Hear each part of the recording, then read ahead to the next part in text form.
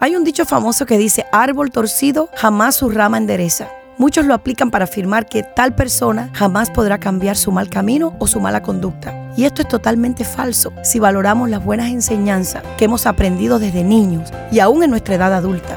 Muchas de ellas son sacadas en la Biblia. En ella encontramos un manual de vida rico en sabiduría.